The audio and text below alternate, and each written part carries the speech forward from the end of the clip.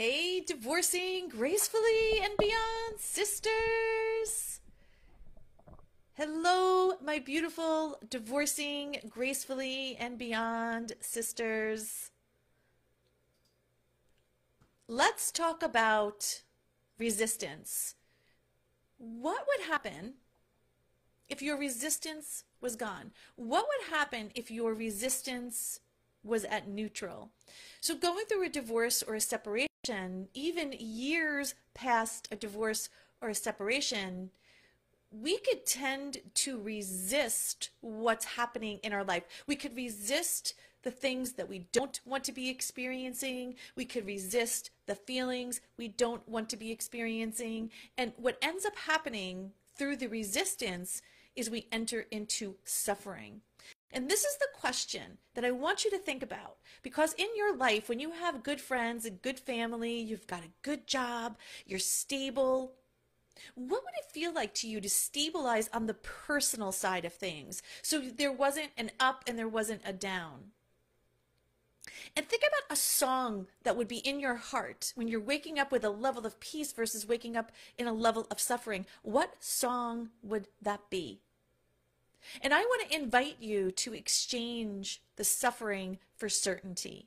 And if you have a journal or you have a notebook, take a pen, take that notebook out and write that down, is that I'm going to give myself permission to exchange suffering for a level of certainty.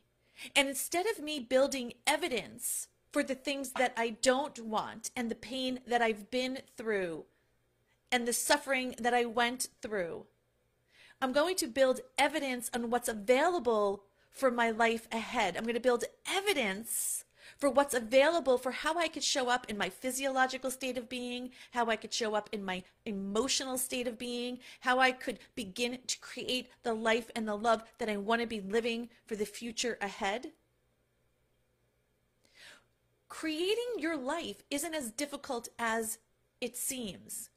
We have been conditioned through society to move through grief and to expect a certain outcome through divorce, which is typically not a good one. If you've ever gone to someone and you tell them that you've been divorced, I could probably guarantee that they've said, "Oh, I remember my Aunt Sally, she was divorced," and they talk about all these horror stories. What happens if we understand that our physical manifestation, right? The physical manifestation of the outside world is not created by matter creating matter, right? We're not creating the life that we want and bringing in the people that we want by creating outside of ourselves.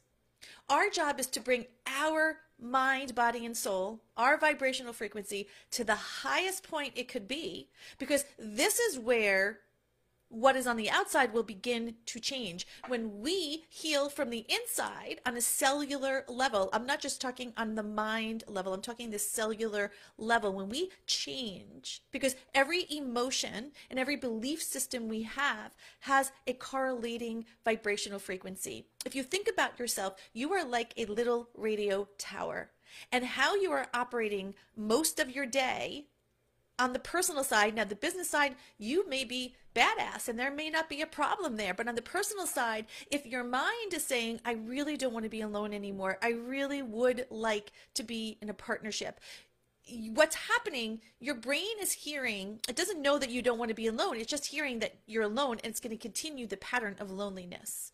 But when we build a new belief system and we create new habits to support the belief system, we're not leaving our life to chance. We're using quantum physics, scientific methods to create the wiring and firing of new neural pathways as we're creating these new habits, which will give us the result we want. It's a formula. I invite you to get into the habit of the woman who's in the best relationship of her life, both with herself and with a partner. I invite you to get into the habit and keep it consistently. Right? Not one day feeling good, one day feeling bad. One day when everything is going well, it gives you the hope for the future. And one day when the shit's hitting the fan, you're now saying, "I don't know what's possible. Maybe this is just going to be my life." I invite you to get into certainty. I invite you to get into the emotional state of what a woman who is in her best relationship with herself, with her partner, with her family, what would that emotional state be? Not if it's going to happen, but when. We here at Divorcing Gracefully and Beyond, it's not about what if we're going to find our partner, it's when we're going to attract our partner. So I invite you to step into a level of certainty. I invite you to choose the emotional state that you operate the most of every single day. Your emotions and your brain makes a wonderful servant. It makes a shitty leader. If you are driving your life from an emotional state of being on the personal side of things, you will be up and down every single day. What is your support state? Meaning, if you were at the top of your game and you had the best relationship with yourself, the best relationship with your family, that you were showing up every day in a sense of peace and joy, what would you need to support that state of being? What kind of exercise would you need? What type of food would you need? What type of mental state would you need? What type of emotional support would you need? What type of influences would you need around you to help support your mindset? What kind of conversations would I be having? What type of books would I be reading? This is your opportunity. Your divorce didn't come to take you down. If your divorce was allowed, there's a reason why, and this is a spiritual journey. This is a spiritual invitation for you to create the next version of your identity. We're not going to allow this void of loneliness, this void of being alone to define where we're going in the future. It's deciding what are the specific belief systems I must have. What are the habits that I need to support that? Where can I celebrate? You know, most times women, we're not celebrating, we're looking at what's wrong. And it's getting into the state of certainty. Of course, my life is going to unfold exactly the way that I want it to. Of course, I'm going to have a partner that's going to come into my life that I'm not going to have to go on to Match and all these other dating and app sites, because I know once I get myself into the vibrational frequency, and once I get myself into alignment, and once I've created new neural pathways to support the state of being of the woman I'm becoming, not the woman I was, and I've created the habits and rituals where I'm always grounded and I'm always connected. I'm never lonely. I may be alone for this period of my life. I'm never lonely, but I'm always connected to my rituals and habits. I'm connected to my divine template that maybe the divorce has stolen from me for a period of time, but I am claiming my divine template back. So of course things are working out for me. Here at Divorcing Gracefully and Beyond, we say, of course everything's working out for me, because we have a belief and a state of being and a knowing that the universe is always conspiring for us. It is never conspiring against us. And even though we have challenges are something we can handle. Suffering is not a state of being that we allow ourselves to go into. And if you're asking yourself, well, Donna, this sounds great, but how do I do it?